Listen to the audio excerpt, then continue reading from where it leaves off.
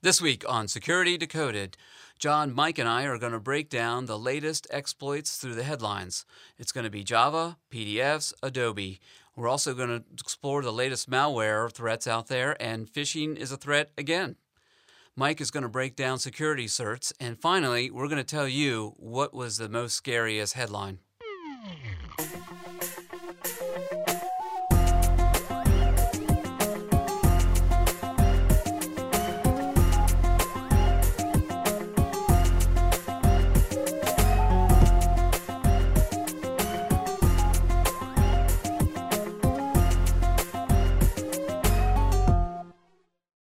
Welcome to this week's Security Decoded. I'm here with John and Mike. And how was your week? Mine wasn't too bad. A little busy at work. A lot of information out that we'd like to get out to everybody right now. There's a lot of news items. Mike? It's been a busy week. Very busy week. A couple things in the news besides that were not security related. We have a Carnival cruise ride that is just turning into a total disaster. Yeah, Has anybody had a vacation like that?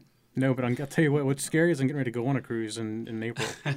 That's enough for me to not go on a cruise. Well, I think you can look at that cruise and say, well, that's the worst case scenario. Yeah, and I've had good luck with Carnival so far, and we're not going to Carnival, but still.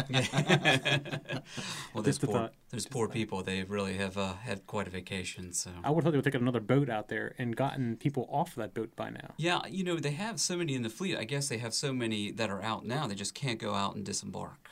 Well, they said another one brought them food, so why didn't they just pick people up at the same time, fill in the empty rooms at a minimum? A food transfer underway is a little bit different than people. I think it's more of a liability. They're not issue. Underway. So, that's the problem. Well, they're adrift. Yeah, they're adrift. And I saw that the Coast Guard cutter was hanging nearby just in case something else went wrong. Yeah, and it's more the concern for the people or the customers that are on board, and they're basically getting very uncomfortable with their situation. So that can lead to a lot of hostilities, and they're more so there for the safety of the people, weather conditions, the customers, and to make sure that they can keep updated on it. Any kind of medical emergencies, I guess they can airlift them out. They can. They'll be pre-staged. They have the ability to send someone on board. Then they can get everything ready for any kind of transfer that they're going to do. Great. Well, let's go on to our security topics now. First of all, did you know that you can watch live?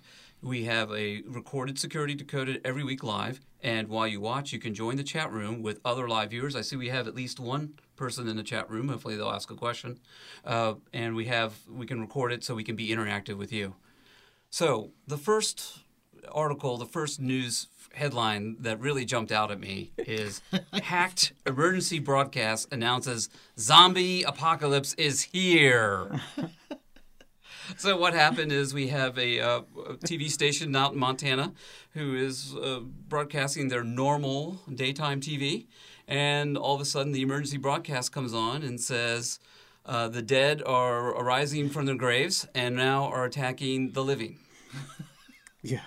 What do we think about that? Do we think, first of all, it was actual zombies that hacked in there, or is this just a prankster? I just think it was a prankster who was getting ready to be found out because the teen cheaters are taking lie detectors in the show, apparently, that are watching. Is that right? Yeah, that's what I said. It was a preemptive attack? Yeah, it was a preemptive attack. It couldn't have been a more appropriate audience. I mean, the style of the show, the target audience, and then to have this kind of hack go on.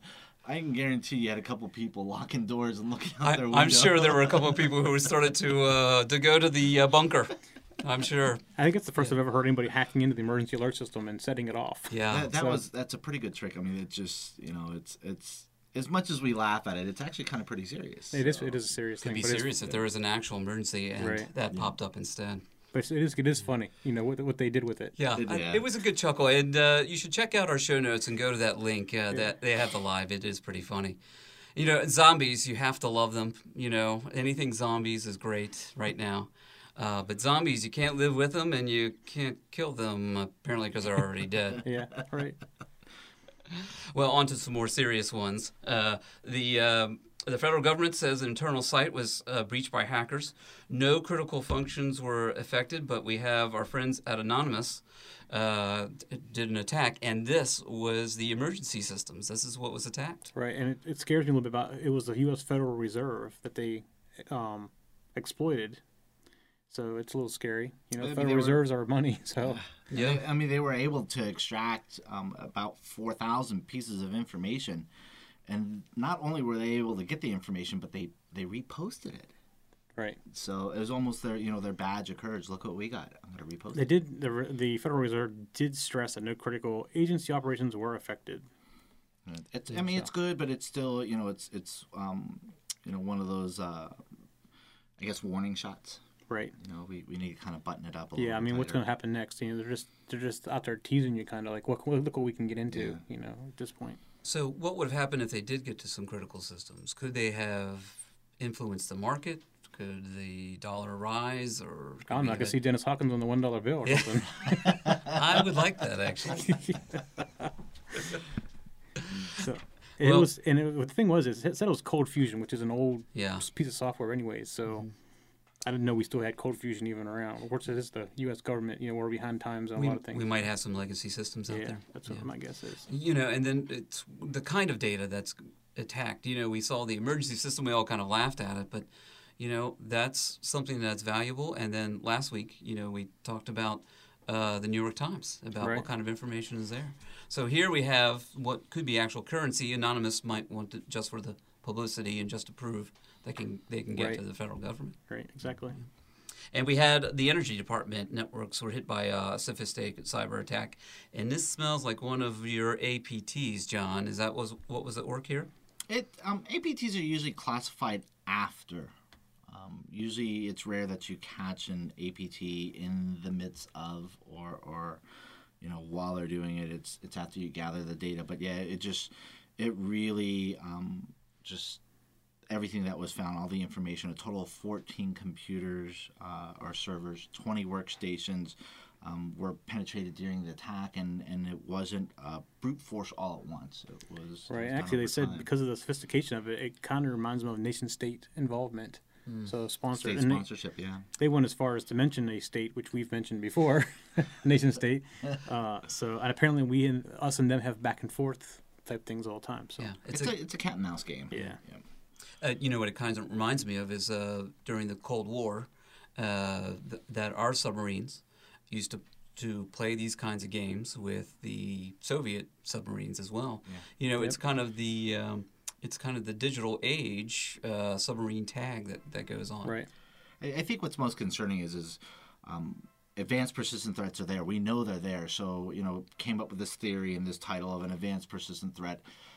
It's for threats or compromises that have existed for a long period of time. So you reverse it, you look at the theory, you look at the initial avenues of attack, and it starts to fit the model of advanced persistent threats. So are there more out there? More than likely. We just haven't seen them yet. And it's a matter of just finding Yeah. them. Yeah, and we'll probably hear It's about just some it's more. just getting started. I think you know. Yeah. I do like the way that our government comes out and says, hey, we got attacked. Do you think that would have happened a couple of years ago? No. Yeah. No, I still don't think we know about them all either. Well, that's true. I'm not convinced. I mean, Yeah. they have to give something out because They're- people know that you're getting attacked. Give us something, so they're less likely to. Yeah. I Ask wonder why they are being more straightforward about it. Is it to alert everybody else or to say, hey, that this is going on? Or maybe they would like to say, hey, we have a foreign government or foreign governments out there trying to attack us. Well, I mean, maybe they're afraid to get out other ways, so they just get it out themselves beforehand. Like in the case of Anonymous, they would know that Anonymous would take credit for it, so they would probably get out there as quickly as they could. Preemptive. Preemptive. Yeah. Yeah. Now this nation state one, I don't really know the answer to that. Yeah. Except it did affect some of their employees, obviously, which could have been part of the reason they were so forward about it. Yeah. Or maybe just they want to tell their story first before anybody else tells their story. Put their own spin on it. Yeah, as I say, it's so they can control it. They can control the view. They can control the information. If you're first to come out about it, then you're driving the bus, right? Right. Yeah. Well, our government is not the only government that is experiencing attacks. The cyber attack strikes the Japanese government again, and this time they say classified documents were possibly stolen from the computer. Is it better to possibly say, or is it better to say that you definitely had classified documents I stolen? don't know. I typically take possibly as meaning it was. Yeah. Yeah. That's just the way I look at it. It's more of a But downplay. Yeah. And then there's several different classifications. the thing was, it said it was 20 internal documents, so it's not like it's the whole defense plan or anything. Well, it depends what kind of documents they are. Well, they It's said true. there were confidential items, and that could be anywhere from for official use only, a FUYO document as opposed to secret, as opposed to top secret. So there's different levels. So I think the possibility, like Mike says, probably was, but to what level, you can start questioning. And the other thing is they mentioned 20 documents, but yet they say they've only gone through one computer so far. So, it's hard to say what's going to turn up later on as they go through it. Yeah, and your really skilled cyber attacks are going to cover the tracks. Right. So maybe they have the computer, or maybe they don't. Right, and this follows on with the Agricultural, Forestry, and Fisheries Ministry, where they said 3,000 pieces of information. So it's just one of those still going through the government trying to get stuff out of you. Yeah. scenarios, And so. they're probably only releasing, like what Mike says, what they know right now, and Right. who knows how much more there is to find. So what were the consequences of the forestry ministry to be compromised? I think it's just more of a compromise of government structure, that somebody was able to get unauthorized access. And I guess you could use that information for economic. Well, either saying that or, like Mike said, it comes on the heels of a recently exposed hack against or an attack against the Agriculture, Forestry, and Fisheries Ministry. So did they vet something out? Did they say, hey, I think we caught on to something, so now let me test it against the foreign ministry? Well, did it work here? Now let's see who else I can test it Right, and against. just keep going through different things, as the different ministries. Yeah, kind of a verification. Yep. Nokia Taiwan websites defaced. What's happening there? Well, it's like hackers got in and did the old style hacking. Yeah. Old school. Old school will make you look ugly. So it wasn't anything. They didn't really find anything that they found stolen, much as somebody defaced it, Yeah. which is typical of people that are angry at you. From the old days. So you don't see that much anymore. Defacement is a rare thing Yeah. these days. Everybody's using their skills to steal stuff, and so it's an unusual. And they did 3 of their domains: the Nokia.com/.tw, and that's the member, event, and fun. Oh, it's 4. Swipe was the other one. So they're all .tw domains, no new straight .coms, but So specific to the Taiwan region. yep, just to the Taiwan. Also, the Citadel. Some more cyber spies going on. Seems like that's a common theme right now. So this one could be espionage in Sweden and Denmark. We go to the other side of the world. Right, and it's funny because this is an old program that used to be distributed all the time. The developers of it took it offline for whatever reason. The same developers are now using it for espionage. So somebody's probably paying them to do this work. Yeah. And I saw that it was a for-hire job. So what do you do there? You advertise on hacking websites and see who the news groups and the bubbles up? and IRC. Yeah. How about Anonymous? Is this something that they would be interested, or are they more for a show instead of cyber spying? They're more for shock for one. I don't know. I mean, this wouldn't be something for them. They don't really try to spy on people as much as they try to deface to get FaceTime value Public of it. mess- It's or- public. yeah. It's public. To show up in front of people and stuff. A political message. I mean, Anonymous tends to serve an agenda, like Mike says. So, what does the purpose of espionage serve here? It's you want to be quiet, very low key, as opposed to Anonymous is very loud. And look what we did. So, I wouldn't doubt that this is probably not them. Yeah, I would. Yeah, it's not their style. They're not generally in the espionage game like that. And they would probably want everybody to know anyway. We'd probably know if it was them. Yeah. Python. Wiki's hacked. Yeah, that's another defacement. For the most part, I mean, somebody got into the wiki and destroyed it. Well, didn't necessarily destroy it, but they defaced it. It looks like that information they got to actually deface it, they got middle of last year, and they just finally got around to defacing it. So they're like the low and slow hackers, where they got access to something and they didn't really take action on it for a period of time. So no idea what they're doing in there since. As I said, July 25th, 2012 was when they think they got in and got the information. Low and slow. July last year. Wow. And it took them until this week to actually make a change to the wiki page and stuff. So if you find an old program. I was just saying, or do you think that somebody maybe sat on it just to let people forget, and then? Yeah, or I'm wondering if it wasn't somebody inside, that's disgruntled. That it wasn't really what they think it was, where they got it from. But they mentioned Moin Moin, which is a wiki, a wiki version. So Low and slow. Is that an IT security professional's worst nightmare? Oh yeah. Yeah. Yeah. Probably the hardest thing to ever see. Yeah, and that's the good guys do that because they know, you're never going to see them. In the process of doing the low and slow, they're putting in other back doors and things like that. It's in case you do find one, they got another one. Just keep on going. So you never even know they're even there. So We're just right now because we're just basically trying to tread water and we're trying to keep up. So it's the whole theory of the squeaky wheel gets the grease. So go for the really loud, aggressive ones, while the low and slow ones just sneak right by it. Yeah. So and they're the scary ones, like Mike said. They're the really scary ones. What kind of tools could be deployed to prevent slow and go or detect? I guess your main goal is to detect low and slow. Well, I mean, it's a couple of tools you should probably have on every machine. One of them would be like a HIDS. So if you see somebody making a change in the background, you can see that it's done. Changes to the OS or yeah, changes. but it's hard to do when it's on your desktop because you make changes to your desktop all the time. Yeah. But on the server, it's easier. But you can still install some things on your desktop. You just got to kind of watch it a little bit.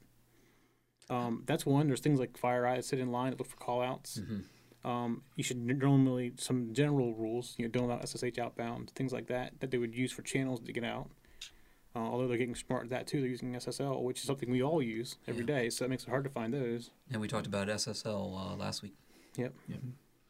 How about antivirus? Antivirus still relevant for low and slow? Yeah, yes and no. Hash-based signatures, no. Unless they know about that file.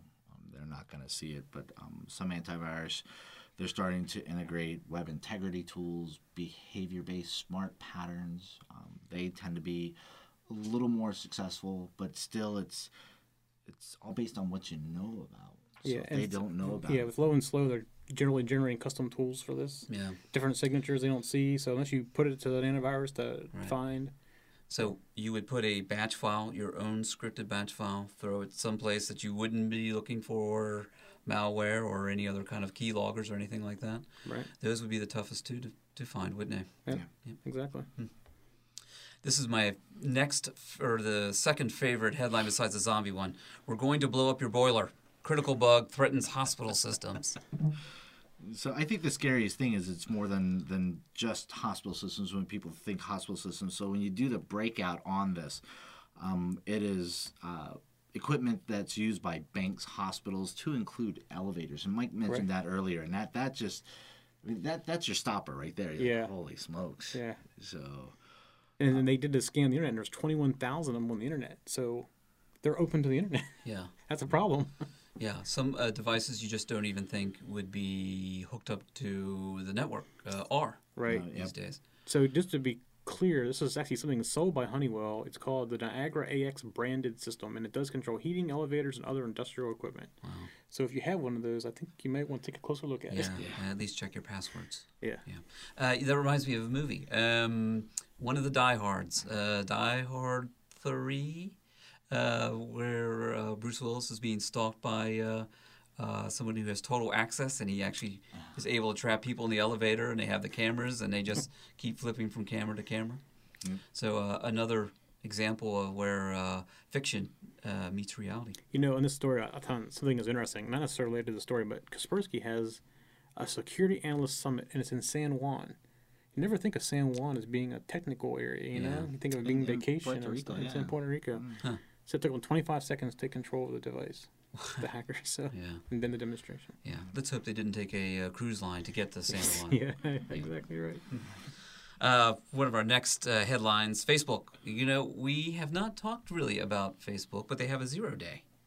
So it's a backdoor that can be downloaded from Facebook. So we have a lot of Facebook users, and people want to know about the security settings. What should we tell them?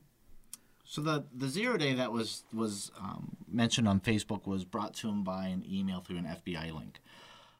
They said that there was a file out there and that they had a backdoor exposed on their system. It was basically in the source coding of Facebook. And then so Facebook set up their security team. So I gotta let everybody take their deep breath now. Wait. We should say that they stood up the red team. Yeah. Yep. They did find a file, and it was put in the process without the 2-person verification, so there wasn't an issue. Yeah. Yep. And they did find an exploit on the engineer's machine. Well, that's how they gained access to be able to drop and deliver their file. Yeah. So far things looking legit, right? So, now you can give your... Yeah. So This was a test. And good for Facebook for doing this. Good for you. So the Facebook Chief Security Officer, Joe Sullivan, was quoted as saying, as internet security is flawed, that I hate to say it, but it seems everyone is in this constant losing battle if you read the headlines.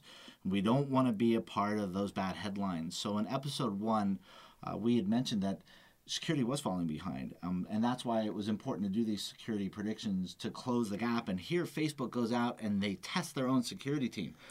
Right, and they did not know what was going on. No, they didn't warn anybody. Yeah. Right, they actually had Skypes back and forth to talking about this and where's this coming from, what is it? So they really thought it was real, and I guess apparently they eventually told the engineer whose laptop it was. I guess I don't know if he's freaking out or what. I would be freaking out if he said my laptop was what did that. So, so at some point they told the engineer what was going on before they told everybody else. But it's one of those things where they really, and from the FBI worked with them to do this, so it was legitimate. And what's also scary was the fact that Facebook actually found an undisclosed 0-day in an application on the security engineer's laptop, and they leveraged it. Yeah, right. They conducted their tests from it. They set everything up really nicely, and it drew the appropriate response from their team. But Facebook was also savvy enough to go to this software company and said, hey, you kind of have a 0-day. This is how we found it, and this is what we used it for. So, let's see if you can fix it. So they were able to find a 0-day exploit within an application on one of their engineers, and they successfully used it in this test, which added to the realism. Right, exactly. I think that's genius too. Here's the reason, because when we've set up tests like this in the past, well, we engineer something. Well, we're not thinking like hackers then, or people who write malware. We're thinking we need to test for this. So it's not a true test. But here, they were actually using a true test. I think that's really a good job by them. They allow the natural process to work. Like Mike said, it's they stood the red team not telling up. anybody. Yeah, they wanted to see what everybody would do. It was great. It was awesome. You think more companies would be able to do this? I think more companies should do it. They should do it. It's a scary process. All sorts of bells and alarms and could go off, and but that kind of gets you. Panic. That helps you get past the panic part, though. If you do it once or twice, you're more comfortable with what you got to do. I think it's something that every company should probably do to some degree. Yeah. When I was active duty, you did it all the time. You don't train for fires when you're underway. You don't train for flooding for underway if it's not going to happen. Facebook recognizes this. This is an inevitable future. This will eventually happen. So you want to make sure that the people you hire are going to be ready to respond to this. And I got to say, a lot of people want to balk at the money. Oh, that's too expensive. But when you think about it, the money they invested in to do this type of training is considerably cheaper than the money you could lose. Right, absolutely. On an export. One break-in costs you millions of dollars, a company like that. So yeah, absolutely. So hopefully that will prepare them for the real thing. Yep. White Hole Exploit Kit. This comes from Trend Micro. Again, it looks like they have done a very good job breaking this down. And, it looks like the kit doesn't use a JavaScript to hide. Is that right? So, good job for Trend Micro again. They did a great piece of analysis on this. So White Hole is basically a random name that they're using to help separate it from the Black Hole exploit kit that we're running into. So it's similar. White Hole is very similar into what they've seen on the Black Hole exploit kit, except for it doesn't use JavaScript to hide it. Running another JS called plug and detect. So what it simply does is it just executes its JS without even trying to hide it. It just does it right, out in the open. So it uses the vulnerability, the Java vulnerability, but doesn't hide it. Right, exactly. Yeah.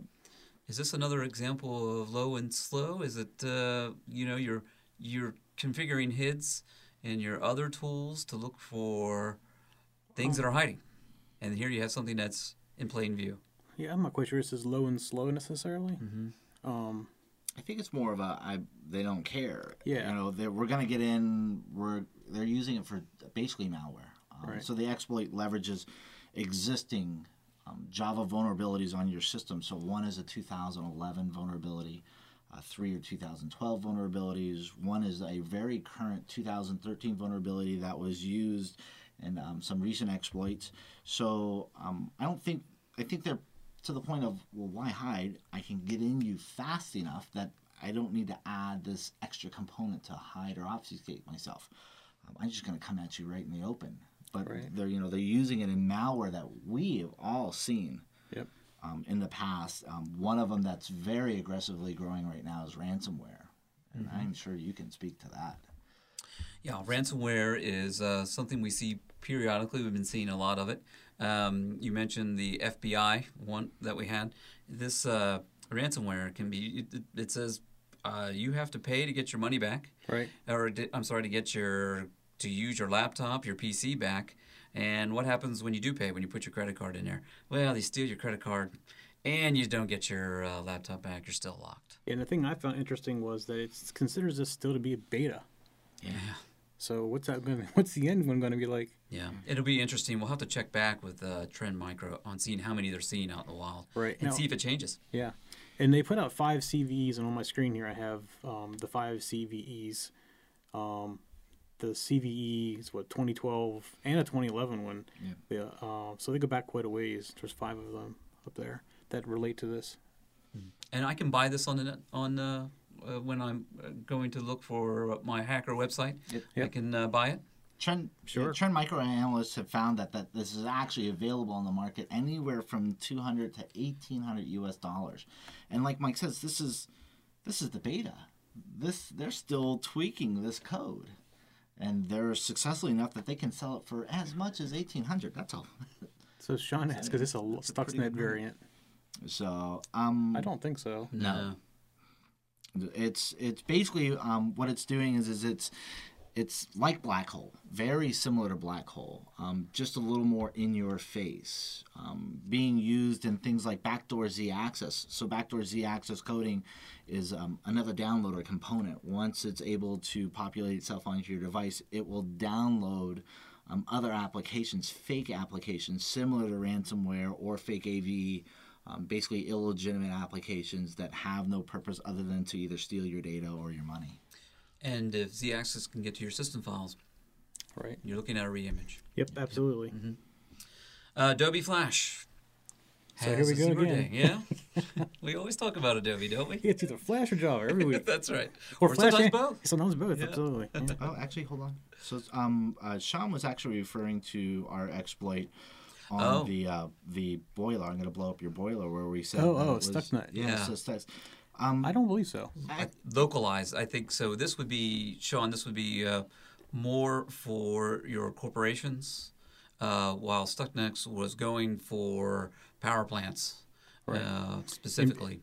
Actually, for the centrifuges that actually make the uranium. So to cut off the power, disrupt the power, and that was definitely nation-state sponsored. Yeah, definitely. Yeah.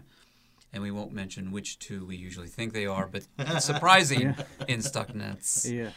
Let's just say it's very close to home. Yeah. Mm-hmm. So back to Adobe.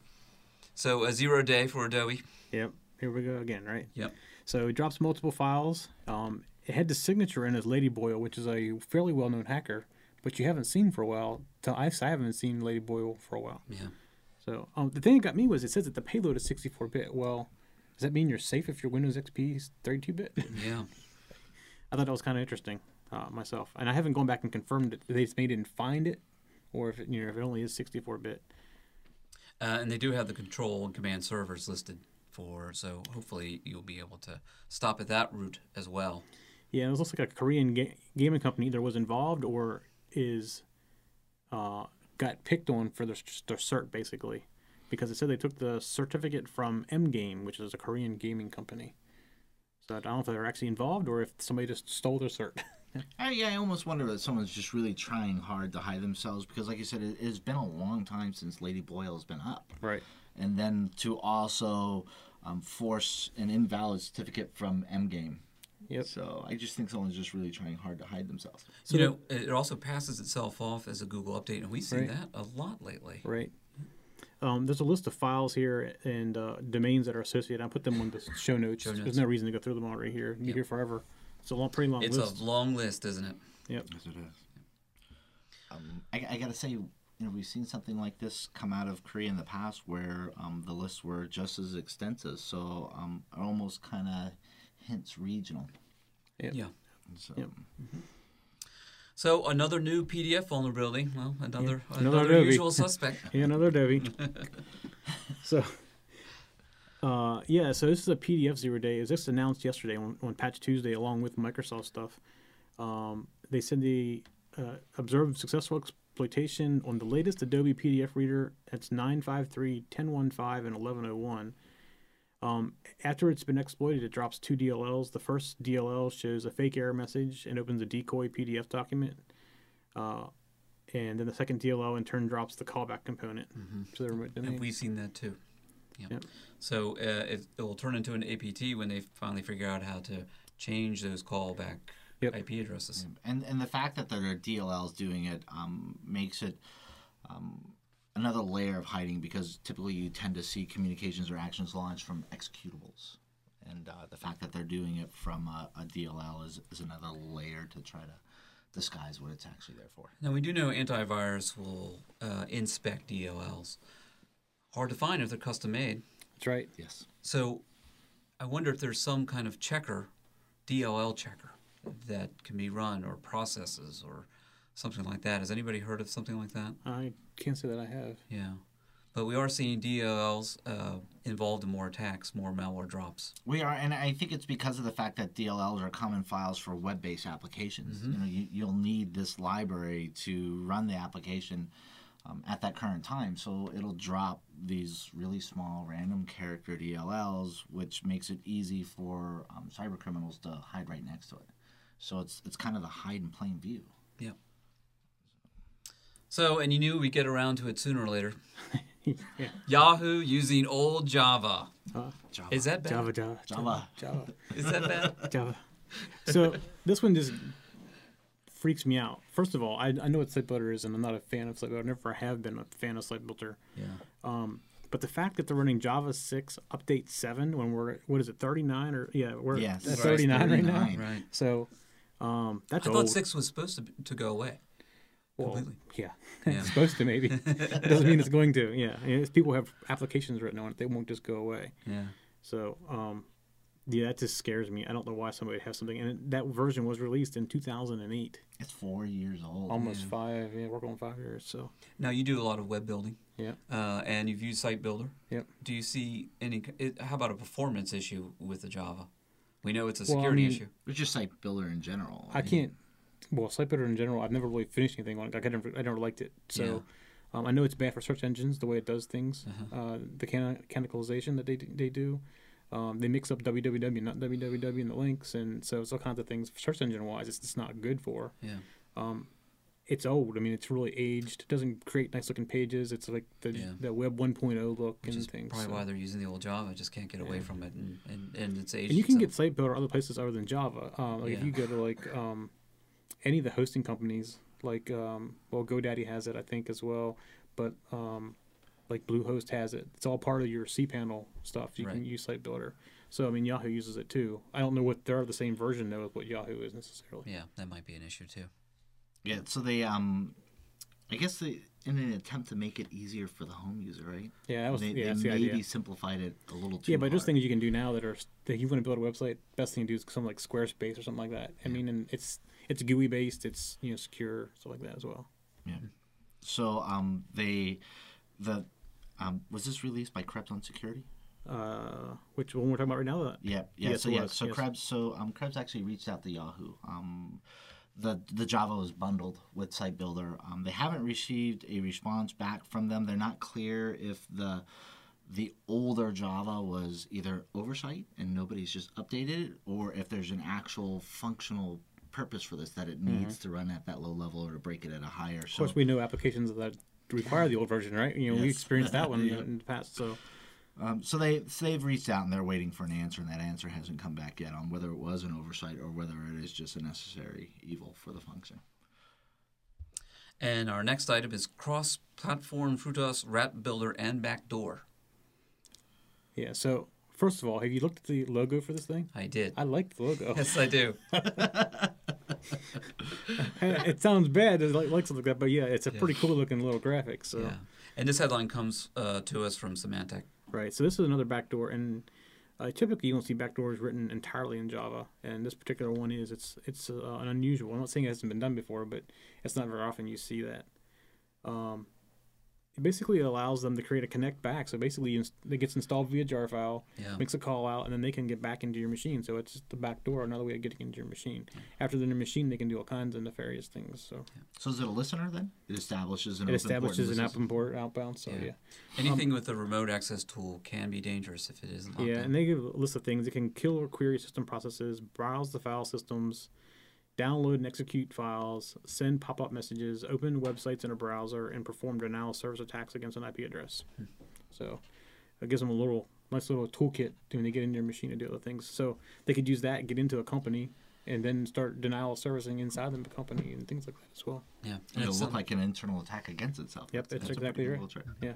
And again, are HIDS tools, would they be able to detect this? No, I don't. This is one I would question because Java doesn't go into the system files, which is where most of the HID stuff looks. It's just going to ride in the user directories, especially if it drops in as a jar, that drops in a temp directory. Right, it's a user temp directory, so it's not going to be easily noticeable. I wouldn't think. Yeah. It's low level, doesn't need a high amount of privileges, doesn't need administrator rights. If you practice least administrative privileges on your network, it'll still be able to write. Yeah, and Java, there's flaws in Java allow you to execute privileges. So execute privileges, they elevate to install itself, and it's. And unauthorized elevate's always bad. Yep, absolutely, but it's everywhere. Yeah. I mean, for the first time you do that to somebody, they're like, "What happened?" Because they're not. Things stop working for them. Our next headline comes from Symantec again, and I like this headline too. Malvertising and dynamic DNS never-ending story, and I don't think that has a happy ending, does it? No. Yeah. So this is a 5-month-old malware campaign. It actually uses dynamic DNS to hide its source, and it's delivered to advertisements on web pages. It can be on Facebook. Basically, what these companies do is they write into their ad a JavaScript exploit, and then they buy an ad on a company, and when they ask for the ad code, they send that ad code over, and you go to the website like Facebook, and you get infected. So it doesn't have to be Facebook as an example, but it could be any website that takes advertising. It's scary in the sense that you go to things like MSN, or you use other free applications out there like Hotmail, where they make their money through advertising. Right, exactly. So and they're the most vulnerable because people are on going to the site to do other things. Yeah, to speak to a local, because we're here on the Hill, the Washington Post is huge. Mm-hmm. Go to the Washington Post website. It is littered with advertisements. Yeah. Yep. I could be at work just going to read an article, say, on the State of the Union address. Right, and while you're there, you pick up something. Nothing intentional. Do an advertisement, nothing intentional. Right. Absolutely. And your most popular sites are going to have the most risk because and they all do advertising, and most of the time their advertising is to the point where it's not really checked. You buy an ad through an online form and you upload your code, and until somebody starts complaining about it, you don't even know you have anything on your network that's bad. They don't watch that stuff that closely. Yeah, you said the Washington Post. That brings up another interesting side topic. Online newspapers, online news agencies have a tough time deciding what model to use. They may be dependent upon advertising on web paging advertising. And if that's not something they can control every day, they may get a runaway link that would hurt them. And as a user, you don't have this in the old model where you get your paper delivered. You don't get whacked in your head with a newspaper usually. Right. But here, you go to a user goes there, gets infected, they're not going to come back. Right. Absolutely. Yeah. Of course, they don't always know where they get infected from. Right. So you may not know for a while you're infected, and if you're the typical person who's going to Facebook and all the other sites, you don't necessarily know. The utilization of the DDNS, the dynamic domain naming system, helps hide it.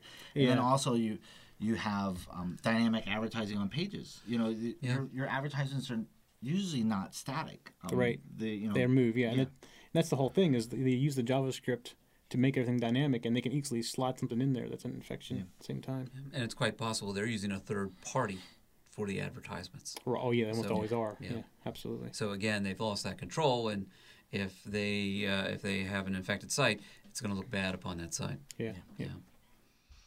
NetSeer suffers hack, triggers Google malware warnings. So we've had quite a bit of, we've had Trend Micro warning us, which we expect, Symantec, but now Google is giving us warnings.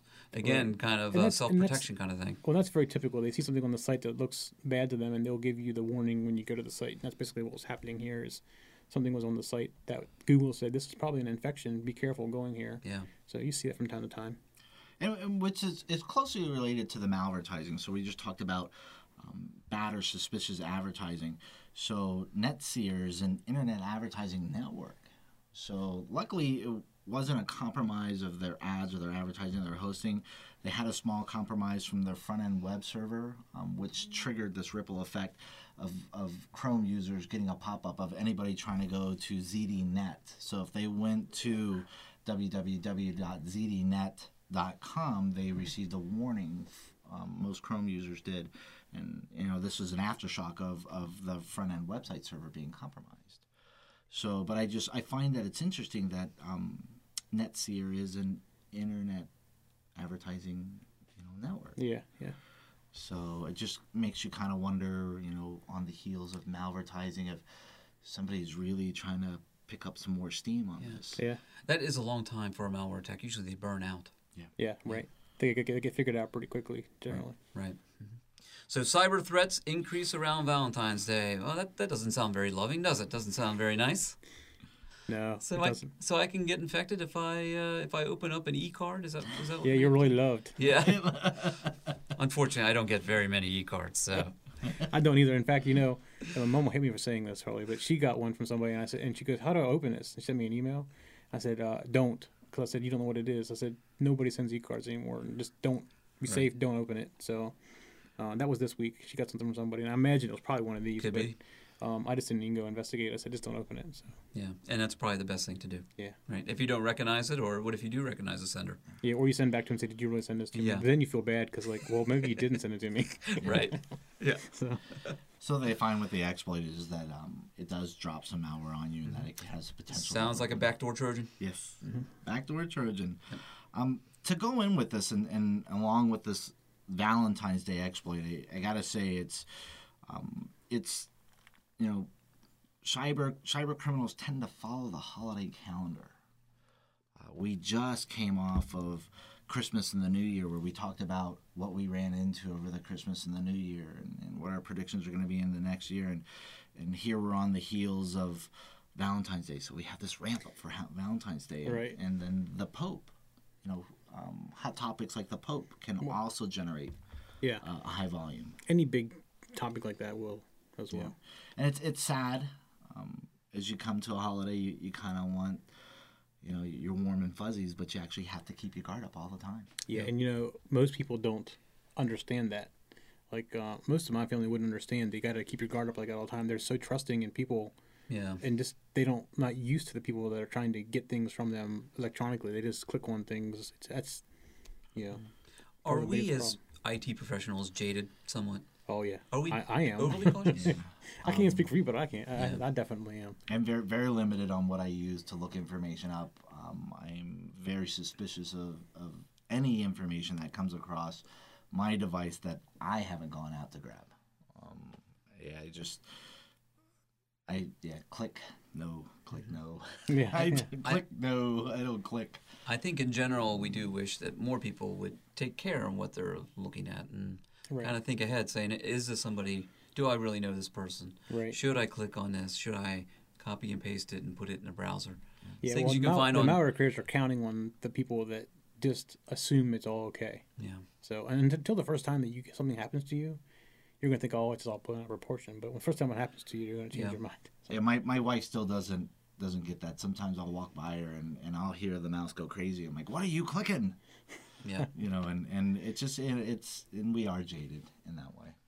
So So. And just for future reference, for people who aren't IT professionals, TechZen TV is going to have Security 101, which will give people a good idea of what happens, why it happens, and what shouldn't you do. Right, and we actually expose some of the scams that are out there and things that you should be looking for, stuff like that as well. So yeah, it's a great way to get some security background and protect yourself a little better. Yeah, and I did notice for people who want more on some of those topics we were just talking about, we just referenced Symantec, Trend Micro, and those links are very good. They're in the show notes, and they really break down a lot of those things, and those would be more for security professionals, IT professionals. Right. Or just the curious, but it's geared towards security professionals. Yeah, and these links are quite good. So we encourage everybody to go to show notes and take a look at those links. There's a lot of source coding on some of the vulnerabilities in there that would help break it down and help them protect. And a diagram is good too, Yep.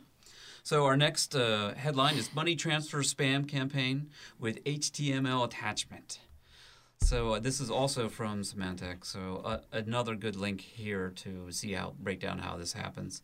And we see our old friend pop-ups, which are always bad. Are they always pop-ups always bad?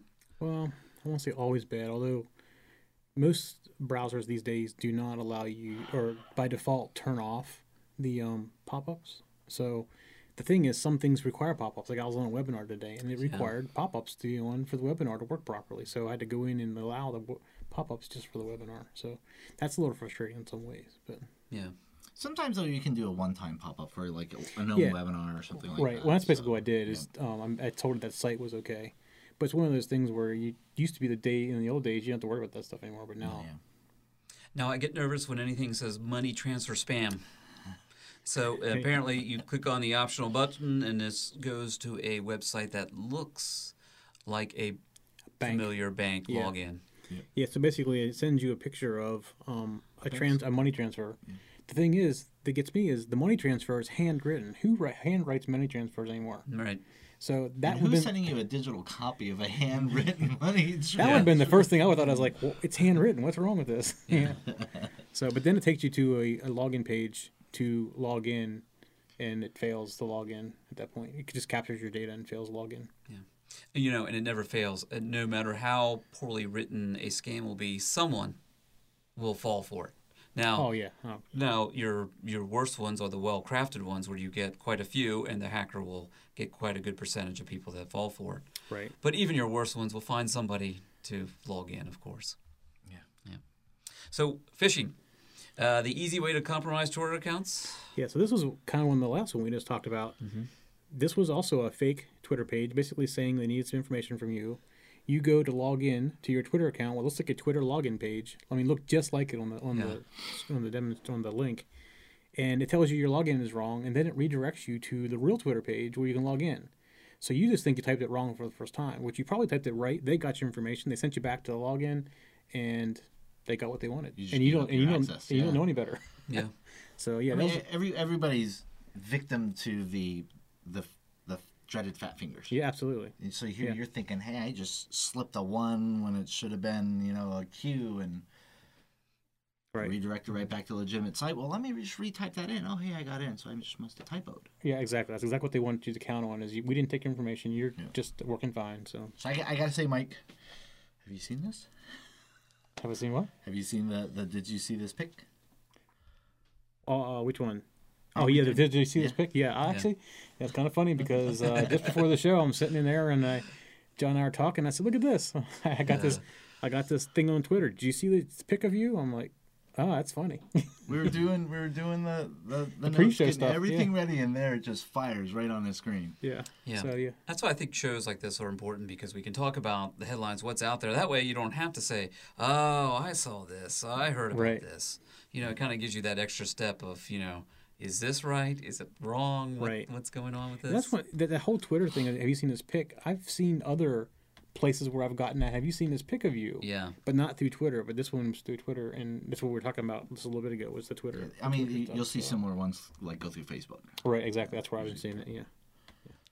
So Microsoft, Symantec, hijack Bamatol botnet. We have dealt with this, and it can be pretty nasty to deal with. Both Krebs Security and Symantec are reporting out on this.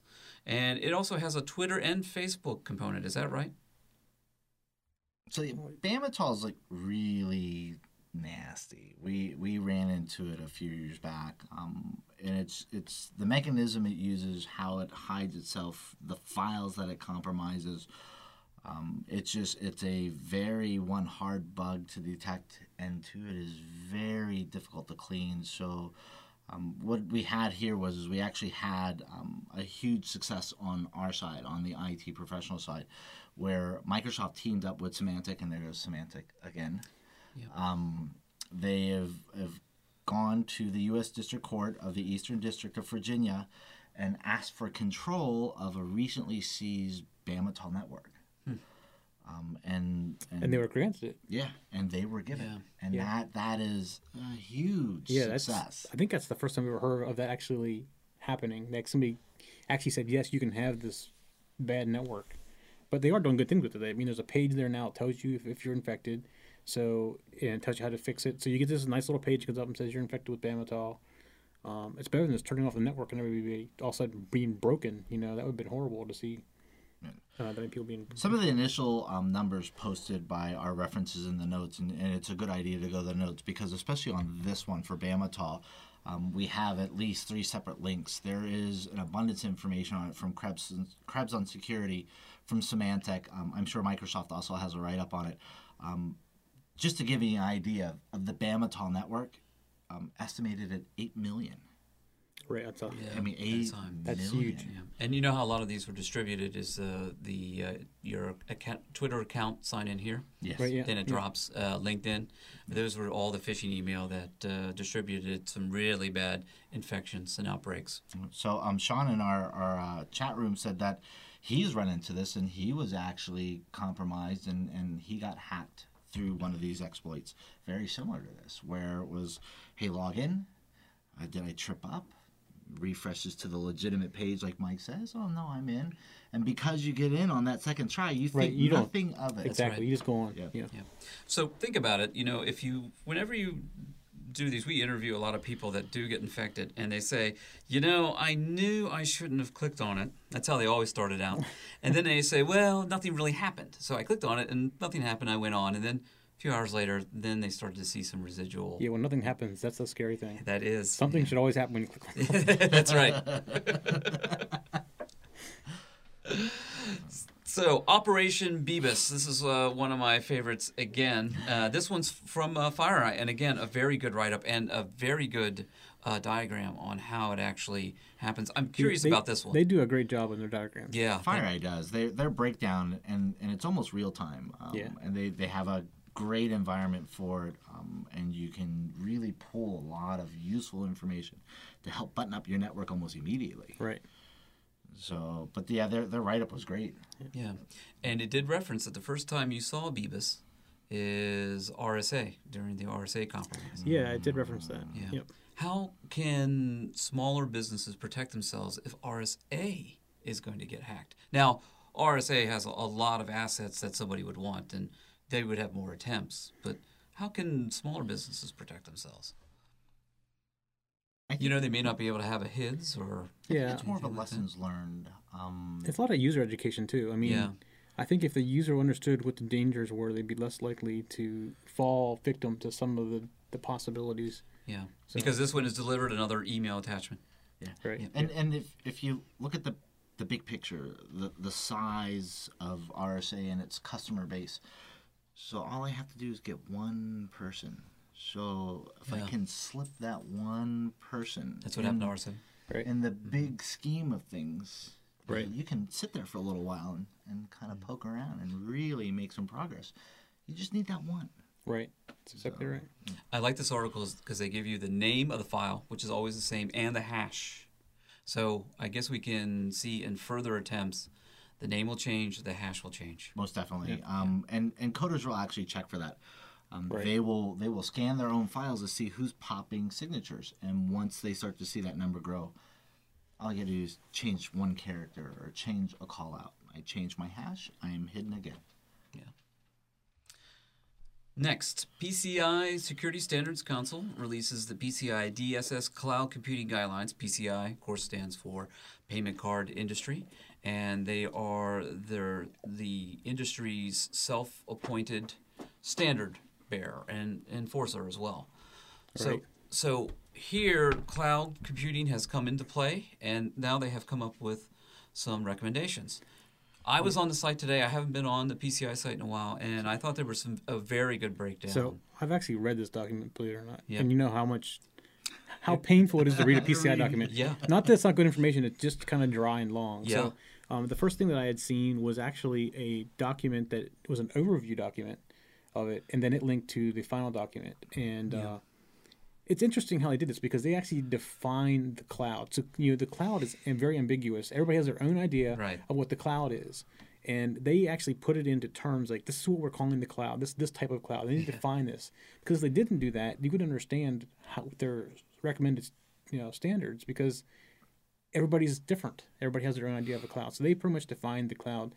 It's a little dry like most PCI documents, but I mean, overall, it's very good. And I'm surprised it took this long to get that kind of standard. Yeah. So, like with any new technology, you see how it has to shake out. Yeah. One of the challenges for anybody who is trying to be PCI compliant is here is a cloud where you don't have a lot of control right. over what happens in the cloud. Right. You know, that's almost the opposite of what PCI is total control. Yeah, exactly. And it depends on the type of cloud. I mean, is it a private or public cloud? Exactly. Are they going to encrypt your data? Who holds the keys to the data? Things like that. I mean, you should always hold your own keys. Don't trust somebody else with your keys and things like that. But, Yeah. And that article also did, or I guess, white paper standards. Yeah. I guess that it'll be the official standards. That is an official document from PCI. Yeah, it's the what do they call it? They have a name for it. The group. It's like a special interest group. That's it. Special interest group for PCI. Yeah. And it's challenging to verify who has access to your cardholder data process transmitted and stored in a cloud environment. Right. And as you have mentioned before, it's in the cloud. What happens? Who's guarding that? Yeah. Or is anybody guarding it? Yeah. Yeah. I mean, things like, not necessarily picking on Dropbox. I use Dropbox. I love Dropbox. But, they have no real encryption for your data. You don't know how it's being protected or where it's even at. So that's the kind of thing you have to be careful of. Dark side of home automation. What's this one about? So you can we have an attacker who can monitor a user's day-to-day activities. So with home automation, there's a bunch of ways you could monitor things. There's different protocols, and there's tools now you can actually use to monitor the network. Like X10 is nothing's encrypted, so it's just transmitted on your wire line. You can buy monitoring tools for X10 where you basically plug it in, you can see all the codes being transmitted across the network. There's a bunch of other protocols that they're starting to use Zigbee more and things like that. So all these protocols have tools you can use, and they're not protected or encrypted in any way. So somebody could kind of plug into the outside of the house, send a code, and start controlling your stuff, or a watch and stuff like that. Yeah. So and what's becoming more and more popular is some way from the outside to get to the inside to control things. So you see, I do that here. Yeah. And I have that same concern. Of course, being a security person, I think I'm pretty secure. Of course, I probably shouldn't think that way, right? Thinking you're secure is always the best way to get hacked. But that's what they're starting to come, because the home automation grows, it's becoming more of a threat and stuff. So let's take stock of what we've talked about so far. Our home lights can be turned off and on, or our utilities, or our refrigerators, or right. You can control our thermostats, and you check the weather, turn lights on and off, control TVs. You name it. You can pretty much do anything you want. And so we know that our governments are being hacked, and we also know that our emergency access systems can be hacked. So emergency broadcast systems, yeah. So it's quite a growing list of things that people might want to hack into. Yeah. Patch Tuesday. Well, we talked about it earlier because we talked about Adobe, Java, and PDF. And speaking of list. So, this was interesting. It was actually a big Tuesday for a Microsoft patch. I think I found it interesting in the sense that Microsoft actually identified 5 of their patches. They level them, right, as far as importance, and they actually used a level that they haven't used in a while. Right, the critical label. Yeah. So, which is basically, utmost importance, and they threw a critical on 5. Right. So, 5 of the 12. Yeah. So let me ask you this question. The next one is Internet Explorer. Who uses Internet Explorer stuff? I do. I use it too. Well, you don't use it at home, do you? So what I tend to do is What home your Mac? How do you use Internet Explorer? no, I use Safari on my Mac. Oh, okay, all right. But my primary mixed browser, environment. yeah, my primary browser is IE because of the fact that I find that I can relate to a user environment if I feel their pain. If an exploit is targeted for IE, then I can try to reproduce it. I can try to reproduce the error if we're running into issues with compatibility.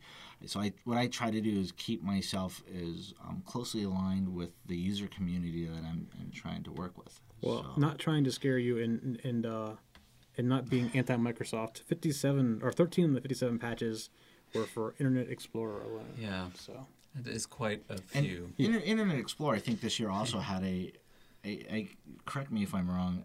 Didn't they have a significant 0 day this year, or was it late last year that IE had the 0 day go out on it? I don't remember. I remember, but it all runs together. It's tracking Patch Tuesdays a little difficult. So. And towards the end of the year, we did have a lot of Patch Tuesdays that had a lot of high critical events. So it's Yeah. hard to keep track sometimes. I got to say that IE has come under enough fire nowadays that it has been openly recommended that you not use the browser. I mean, there have been several big players in the industry that said use alternative browsers like Chrome or Firefox, Mozilla until IE can remedy their issues. So I mean, not so related to Patch Tuesday, but IE 10 is getting ready to come out, and they're going to remove something they've had in there forever that was a Microsoft thing, and that's an ActiveX. So Yeah. how many things use and require ActiveX? gonna in this break company? There are going to be a lot of broken things. You get a lot of broken things. So, Yeah. however, I can see a security that Yeah. finally may have taken security a little more seriously. It's my hope, at least, is Yeah. the security is taken a little more seriously. I mean, eventually you got to pull the trigger. It's no longer to just know about the vulnerability, right? Right. Sooner or later, you're gonna have to do something.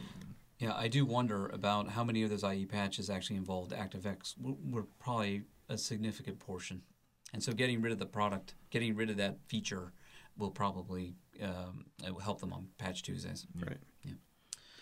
So we come to the portion I like to call retractions and corrections Yes. from last week's show. We misstated a fact, which is we were talking about Androids, and we had said that in Q4 of all smartphones that were shipped were Android. Actually, the stat that comes to us from Strategy Analytics says Android and Apple iOS capture a record 92% share of the global smartphone shipments. So that is actually Apple and Android together. Combined. Yes. Yeah. When I had posted that, I had actually left out Apple iOS, and I am sorry for leaving Apple iOS out of that picture.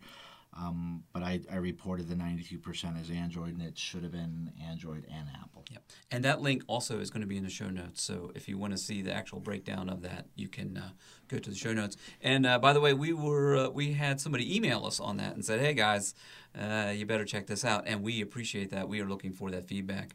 Yeah, all feedback's good. Yeah. All feedback is good, and we want to get the correct information out there. And if that's not the case, then we want to correct that and make that right. So before we go on to the malware, I just want to remind everybody you can get Security Decoded delivered automatically to your favorite device by subscribing to our netcast at your favorite podcast directly like iTunes. Also, subscribe to your YouTube channel to get regular updates as well. If you listen to Stitcher Radio, subscribe to get Security Decoded automatically every week. We also have a Twitter account that you can follow to get the latest news and information. You can find all the details by going to Security Decoded TV. If you have a TiVo, you can watch us by getting a season pass to Security Decoded. More ways to watch and listen are on the way too, so keep an eye out for that. So let's go to malware, one of our favorite subjects, Zeus. Dude. Zeus is good or bad? We're still fighting Zeus. Didn't I just say that malware tends to flame out? Burnout? Didn't they just recently catch the father for the ZeusNet? We ported it on episode 1. Yes, we did. Yep, the Zeus botnet coder was Oh caught yeah. That on was episode that was 1. last week when we reported that. Yeah. Yeah. So Zeus bad. Yeah, Yeah. so Zeus now setting its sights on Japanese online banking customers, and that's where I never like to hear banking and Zeus in the same But that's what sentence. it's good for. I That mean, is, that's what they really designed it for. Zeus targeted financial industry, Right. and it's to the point like where we talked about with the white hole kit. You sell it. So somebody found something that was really good at extracting or going after financial industry. They've distributed it enough that you may see an article that says, "Hey, caught the biggest Zeus botnet guy or the creator of the Zeus botnet guy," but he distributed it well enough that it's no longer the source of the code. It's everywhere. Right. And it's never just him either. It's just always a whole network of people. So. Yeah. And again, it's delivered by a fish saying, put your login information here. It's just that relationship between phishing and malware is very close. Yeah. So you have to watch both sides. Low tech. Yeah. Low tech. Yep. And finally, in malware security, a security firm's stolen crypto key used to sign malware. I don't like this headline either. Security keys, when they get out, that's bad. Yeah. So this was an interesting exploit. The company was called Bit9. Yeah, the thing is, Bit9 is a security company, so how embarrassing is that somebody Yes. stole your keys and used it, So I think which adds to it, and no knock on you, Bit9, but basically what they were able to do was they were able to exploit them in a way that it avoided detection on Bit9 products. Right, exactly. So they were able to take 3 keys, use the key to sign malware. And what this essentially did was allow all applications to run on a customer's computer that has their application whitelisting, because they basically have a legitimate key signing the malware. So it's going to say, "Oh, I'll let you go." Yeah, right, exactly. Yeah. And the problem here was they secured those keys in a non-secure location, right? Where anybody could get it. Yeah. So they said it was due to an operational oversight. The systems actually used that were leveraged didn't have their own products on it. Right, exactly. It's kind of funny. But that can happen in any big company. You lose track of what's where, and you're constantly re-imaging. You yeah. have new employees coming in and out. You got to make sure that everything's yeah, I mean, up to... it's going to happen more than just Bit9. I mean, it happened to Bit9 this time. It's going to happen to somebody else next time. So the other good key piece of information on the Bit9 exploit is that it closely parallels the 2011 RSA breach, in the sense that it was data taken from a source like RSA or like Bit9, and then eventually it was used to leverage against the customers that have the service provided by Bit9 or the service provided by RSA. So the customer was leveraged through an exploit that was gained through Bit9, and like what we saw with RSA in 2011. Now that ties into what we just talked about, cloud security, about cloud computing. How do you know that people are keeping the keys in the right place and the information? You don't. You gotta trust. Yeah, you get one of those trust. Yeah. I mean, large companies that go out and look for cloud solution providers will generally go through an audit process, and they'll ask those kind of questions.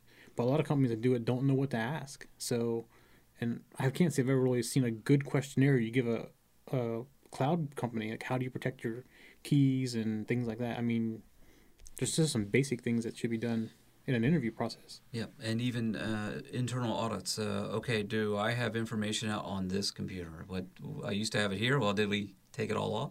Right. Yeah. Documentation. I find that a lot of organizations, they'll eventually nail the process, but they drop it on the documentation. Right, exactly.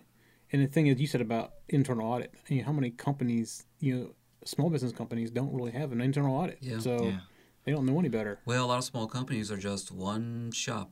Right. You have one person keeping an eye on everything, and a lot of times they're the server administrators.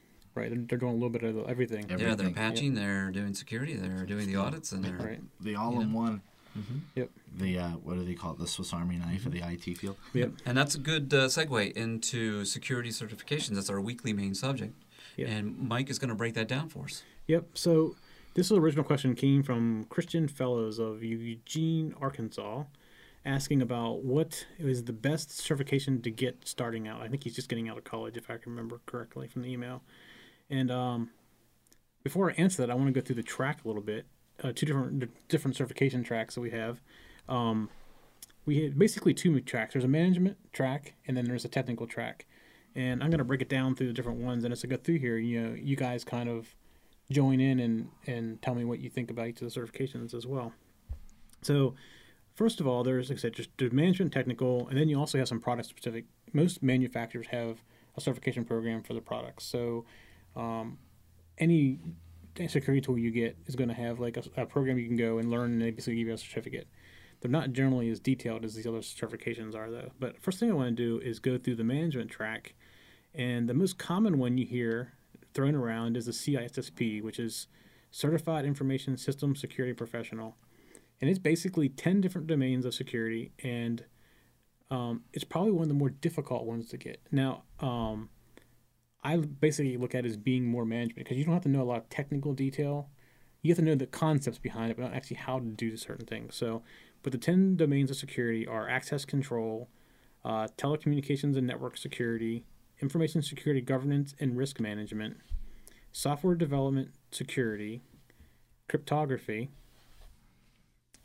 security architecture and design, operations security, business continuity and disaster recovery planning, legal regulations, investigations, and compliance, the physical environment, like how you protect the computer or lock it up, things like that, is in there as well. So I can say that Dennis has this. Yep. So Dennis is a CISSP. Now, one of the things we wanted to also mention on this one requires continuing education. Yeah. So every year you have to go and get so many points. What is the points? I don't know what it is. I'd have to look up on the site, and it changed not too long ago. Yeah, so it's either an annual or a cumulative over a couple of years, and they do have it well documented on their site. So you can do it through webinars. You can do it through like the RSA conference. Right. Any kind of security conference, any kind of security training. If you go get another certification, you can go towards it. Things like that as well. It's a great form of validation, though, because of the fact that the IT field constantly shifts. Right, and that's actually a very good thing. So I'm not saying that's a bad thing, but people should be aware. You just don't get it and say, "Oh, I'm certified." It's not for fire this. and forget certified. No, exactly. So the one that follows kind of closely behind this, and actually Dennis may know a little more about this than I do because he knows some people that recently taken this, is the Security Plus. Yeah, and it's from CompTIA, and I know somebody who's taking it and really struggling with it. So, from what I understand, it's a little more difficult than what it used to be. It is a little more technical. You're right; it has changed dramatically from the past couple of years, and is quite an intensive test that you really have to know you have to know a lot of technical detail now. Right. So, I'll go through what the exam contains. 21% of it is network security. 18% is compliance and operational security. 21% is threats and vulnerabilities, 16% is application data and host security, 13% of it's access control and identity management, and 11% is cryptography. So if you had to compare this to a CISSP, how would you compare it? I mean, from what I understand, the test is pretty difficult compared to what it used to be. Yeah, that's what I've heard. So I've heard that cryptology really tripped up a lot of people because you really have to know the whole key process and know the difference between, whereas on a CISSP, you have to know what a Diffie-Hellman is, but you actually have to break it down on the Security Plus. You have to know the details on it. So I'll put this under management. Would you consider this more of technical? I would consider it technical. All right. So I misplaced it where I put it in my list because, from my understanding in the past, Security Plus was more of the management higher level. Mm-hmm. But like I said, I know somebody who's trying to pass it right now and struggling with it. So I think it can straddle both sides because of the fact that it's probably what I consider a core cert. Regardless of management or technical, it's a good just an overall view of security from several different levels. Yeah. So I used to look at it more of being like the A+, which the A+ used to be like a high-level hardware thing, and it's the same people who did Security Plus. But so. And I got to give credit to CompTIA. Like you said, there was a point in time where if you mentioned A+, Net Plus, Security Plus, it was like, oh yeah, it was like, where'd you go pick that up at Walmart? They've done a lot to really boost their curriculum. So, and it really speaks to the core knowledge that you have within the field. Yeah.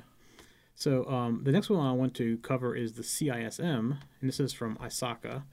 And that's a Certified Information Security Manager, and this is definitely management side. Yes. And it covers like information security governance, steering groups, And I do hear on this one that it's not updated as much as the other tests. So if you took a book from 2 years ago, it would It's probably still be the valid. same. Yeah. Yeah. Okay. So it covers things like recovery time objectives, security metrics. It's very management centric. Due diligence, security baselines, And things like that. a lot on the recovery process as well. Yeah, disaster recovery is in there. And that and also the attributed cost to security. Cost benefit analysis, tax laws, things like that. So for collecting and presenting evidence. Less like the previous search, we would talk like cryptology, and things like that. And this is more of a like you said, more manager driven. Right. Hey, Dennis, can you go grab me the power supply for this? I'll go on to the next one when you grab that. So the next one is the Certified Information Security Auditor. And it's a CISA, C-I-S-A. It's also a SOCA one. And this is more around, like I said, like the name says, it's around auditing. Control objectives, auditing standards, control self-assessment, IT governance framework. So it's it's a little bit of the CISM in there as well.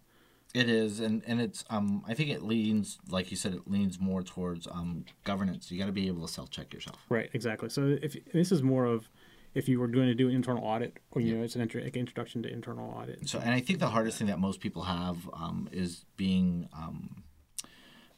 able to separate themselves when they're doing an audit, to be, how can I be truly objective on this? And this certification really helps you establish that mind frame. Puts together a lot of processes and outlines. Right. So let's see. Next one I have on my list is Certified in Risk and Information Control, and it's called CRISC. CRISC, and it said C-RISC as well, so that's kind of funny. It's Risk and Information Control, and it's called spelled just like it. So this is for risk identification and assessment, risk response, risk monitoring. So it's all around risk controls and stuff like that. And then there is the Certified in the Governance of Enterprise IT, CGEIT, another OSACA. Yeah. OSACA one. So all the OSACA ones, I think, are, for the most part, management side. And this really is for experienced IT governance personnel. It covers IT governance, strategic alignment, value delivery, risk management, resource management, and performance management. And that's it. That's all I have for the management side. Now, there's a lot more on the technical side than what's in the management side. So I think a lot of it just if management is your path. If you're looking to take a security right, team, you either have one or the other pretty much for the most part, either technical or your management. Some people cross over a little bit. You are go from technical to management at some point, but overall it's pretty much And you gotta also it's to the job, it's to your environment. Some of these certificates are better suited for say a government side, versus a private side. Right. So let's move on to the technical side, and the first one is the Certified Ethical Hacker. It's a CEH, and it's from the EC Council, and I can speak to this one really, really well. This is actually one of my favorite classes I ever took was this one, and the other one was reverse engineering, which we'll talk about here shortly. But what's funny is if you are a local administrator or domain administrator for most U.S. government offices, or maybe it's just military, I can't remember, but you're required to be a certified ethical hacker. So that used to be CISSP was required to do that, and I think now it's certified ethical hacker. So is it one or the other, or is it CEH is the more? A couple years back, I used to work on a .mil network, and I was a domain and force level. So the initial certification was Security Plus, Net Plus in conjunction with each other, and then they had migrated it pretty close to, I think, 1998, 99, when they said, okay, CISSP was the new foundation cert that you need to have domain level access, and to be able to make any adjustments at the domain level, you had to pursue CISSP.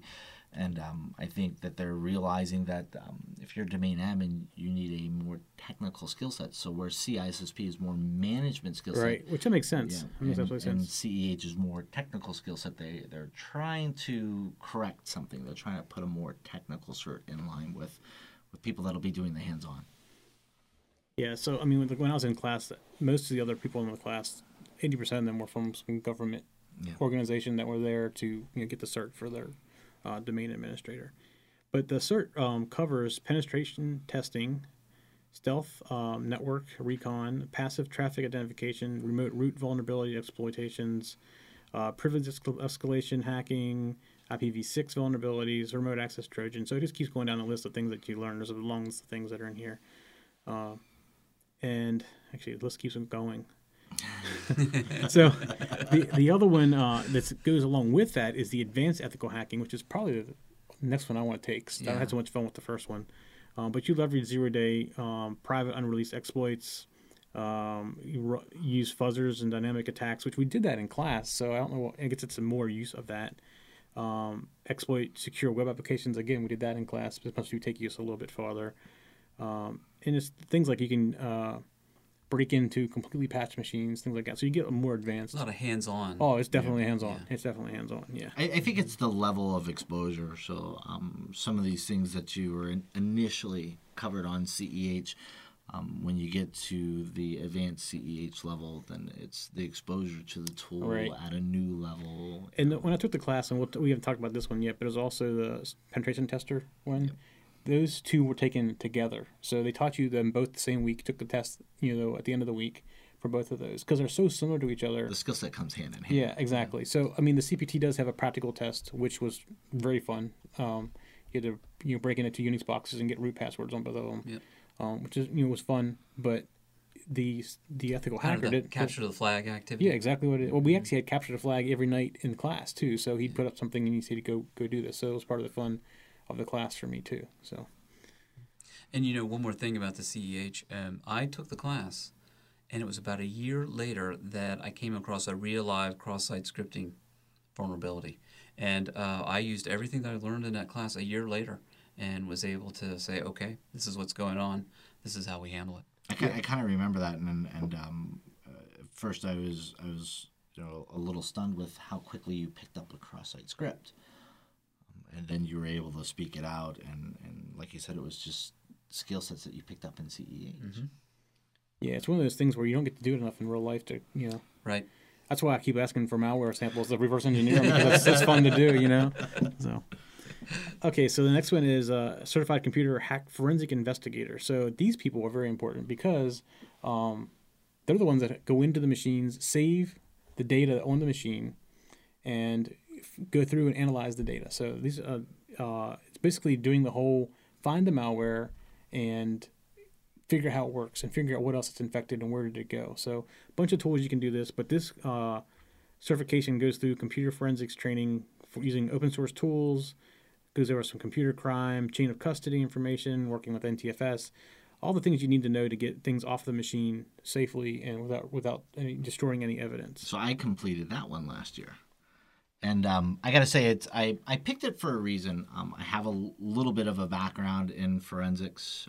I, at one time, was law enforcement. So chain of custody, evidence handling, plain view doctrine. There is a lot of law defining your scope. So there is also the technical portion. Like you said, it's being able to, what people don't realize is, when I delete something, it's not really gone. Yeah, so it's still there. Yeah, it's learning how to identify those files, be able to extract those files, but do it in a manner that you maintain the integrity of the file, of the box. Right. You have to maintain the referential integrity, otherwise you can't use it in a court of law. So there's all that. So and it was challenging in a way that it was two-tiered. Not only were we doing the technical aspect of it, and there is a practical portion to this test where we have to do a forensics on an image and answer questions and then submit them in. But you have to do it while adhering to things like plain view doctrine, while adhering to the wiretap laws. Right. And so you have to always keep that. Yeah, and that's different depending on where you're doing it at too. Yeah. All those laws are different, especially if you're doing it to other countries. Yeah. So but even in the United States, there's different laws. Each state has their own law to some degree. I loved the class. It was a great class. It tested your skills at the same time. You had to maintain that presence of mind while you're doing it. So it was a good course. I liked it. All right, so the next one is a certified penetration tester, which I just talked about a little bit ago. It's very similar to ethical hacker. In fact, I can't really tell you for sure what part of the class was ethical hacker and what part of the class was penetration tester because it didn't really draw the line. I mean, they basically taught you everything at the same time. I do know, reading over the description, this is probably where the tools they teach you how to use come in, because this is the practical test that you had to take. You had to break into something. You had to write an exploit to get into something. Yeah. So this is probably the one that did most of that. But again, I took them at the same time, and I couldn't tell a difference because they're so similar to each other that I couldn't tell which one was each one. But it's a fun class either way. So there's also an expert penetration tester, which this is the one where you attack DMZs, port redirection. You learn a lot more about Metasploit, which you use Metasploit in class, but they don't go in. They teach you how to use it, but there's a lot in Metasploit that you can do that they don't teach you. There's so much there, so they go through that in a lot more detail. Also, hijacking SSL encrypted sessions, which we did that in class, kind of, in a way. So, and then the other one, next one is the certified reverse engineering analyst, and this one I took, and I love this one too. It brought back my assembler days because it's been many years since I had to do assembler, and you had to use no assembler to reverse engineer. So, but it was a very fun class. You're learning the tools, some free, some not free, to reverse engineer. Talks about different compression types, different heap overflows, different types of attacks. It's interesting to see how you can put something in memory and have it execute by buffer overflow, and they teach you how all that stuff works. So it's really neat. Okay, so the next one is the certified data recovery professional, and that's not really, you consider it security?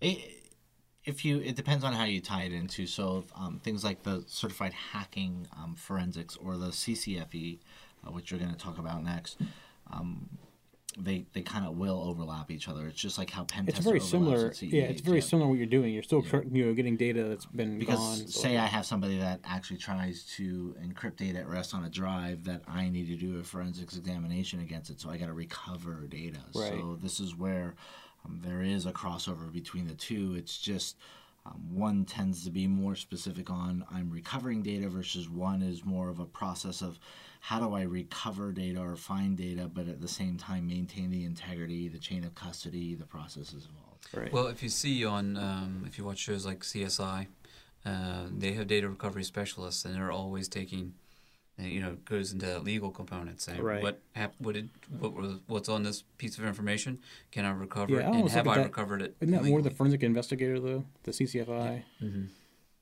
And it is. That's what I'm saying. They all kind of overlap each other. Yeah, they do. So there's some crossover to get the CCFE. You have to know how to be able to identify deleted files. Right. And to be able to extract a deleted file from a disk. How do you do that? So that's where recovery and forensics almost go hand in hand.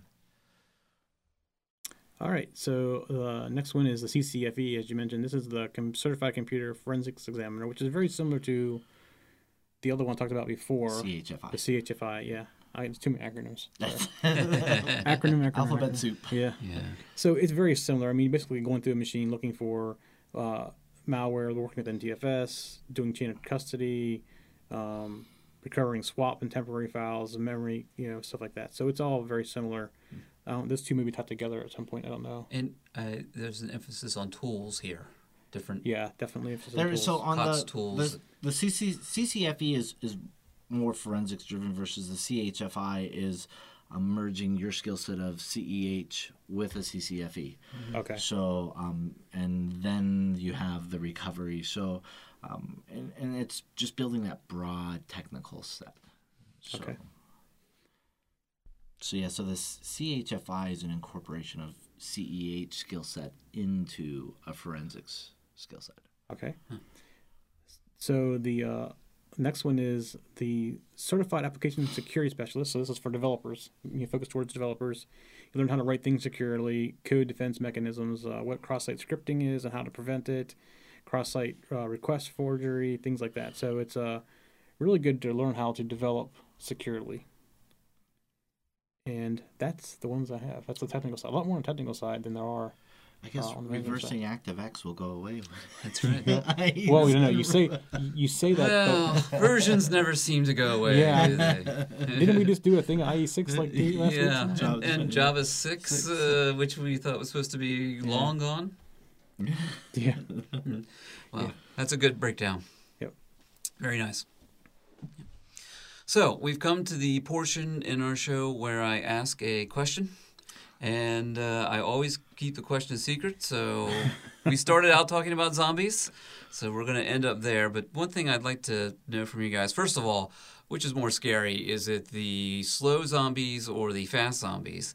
And what do you think the scariest headline we talked about tonight is? I'll go ahead and tell you, I'm afraid of the slow zombie, because the slow zombie just keeps coming at you. Just keeps coming. He's slow, but he's just persistent. And the scariest thing that we talked about in the headline today is Zeus. It's persistent. Keeps coming after you. Keeps going after your online banking. What do you think, John? I gotta say I'm more afraid of the fast zombie. I'm just not fast. Father Time has done me wrong. What's the saying? I'm safe as long as I can run faster than you. John, I've been on the basketball court. I think I'd be afraid of the slow zombie as well. So, but I think the scariest thing to me is and I think most people will be surprised, is malvertising. I'm sorry, I'm going to beat this one to death. Low tech. Why go out and try to write this fancy code when all I got to do is drop a malicious ad on a legitimate site? People will come to me, and I'll get you. Drive-by infections. A lot of people that work with me will commonly hear me say drive-by infections, and to me, drive-by infections are basically people go out to legitimate sites that have been compromised, known as watering holes, or they run into malvertising. Opening a browser, get hit. My homepage is MSN, get hit. My homepage is Yahoo, get hit. Low tech, why go after them? Let them come to me. Yeah. So malvertising really, it's red lights everywhere. Mike, slow zombie or fast zombie? Can I add a third one? Yes. The zombies that have that swim in the pool with the duckies. I thought you might add a third category here. That's my favorite. I can never get them. Transport zombies are the ones that always get me. I'd also say there's a medium zombie. The ones that you see in Walking Dead, they're kind of fast, kind of slow. I don't know. They're kind of that in-between zombie. Yeah. So I'm going to have to agree with Sean in the chat room. The scariest headline is the hacked elevators. I mean, if you have to go to the bathroom and you get stuck in an elevator that's been hacked, that's right. You could really be in trouble. That's right. You'd be like the people on that cruise ship right now. That's right. Yeah, that would be scary. Nowhere to go. 6 toilets that actually work. Yeah. I'm sorry, but if that happened to me, everybody else would suffer around me. Fast or slow zombies as well. Well, that'll wrap it up for this week's episode. Thanks for joining us. If you need more information from us, go to the Security Decoded TV website, and we also have the show notes. And that'll wrap it up for this week, and we'll see you next week. Bye-bye.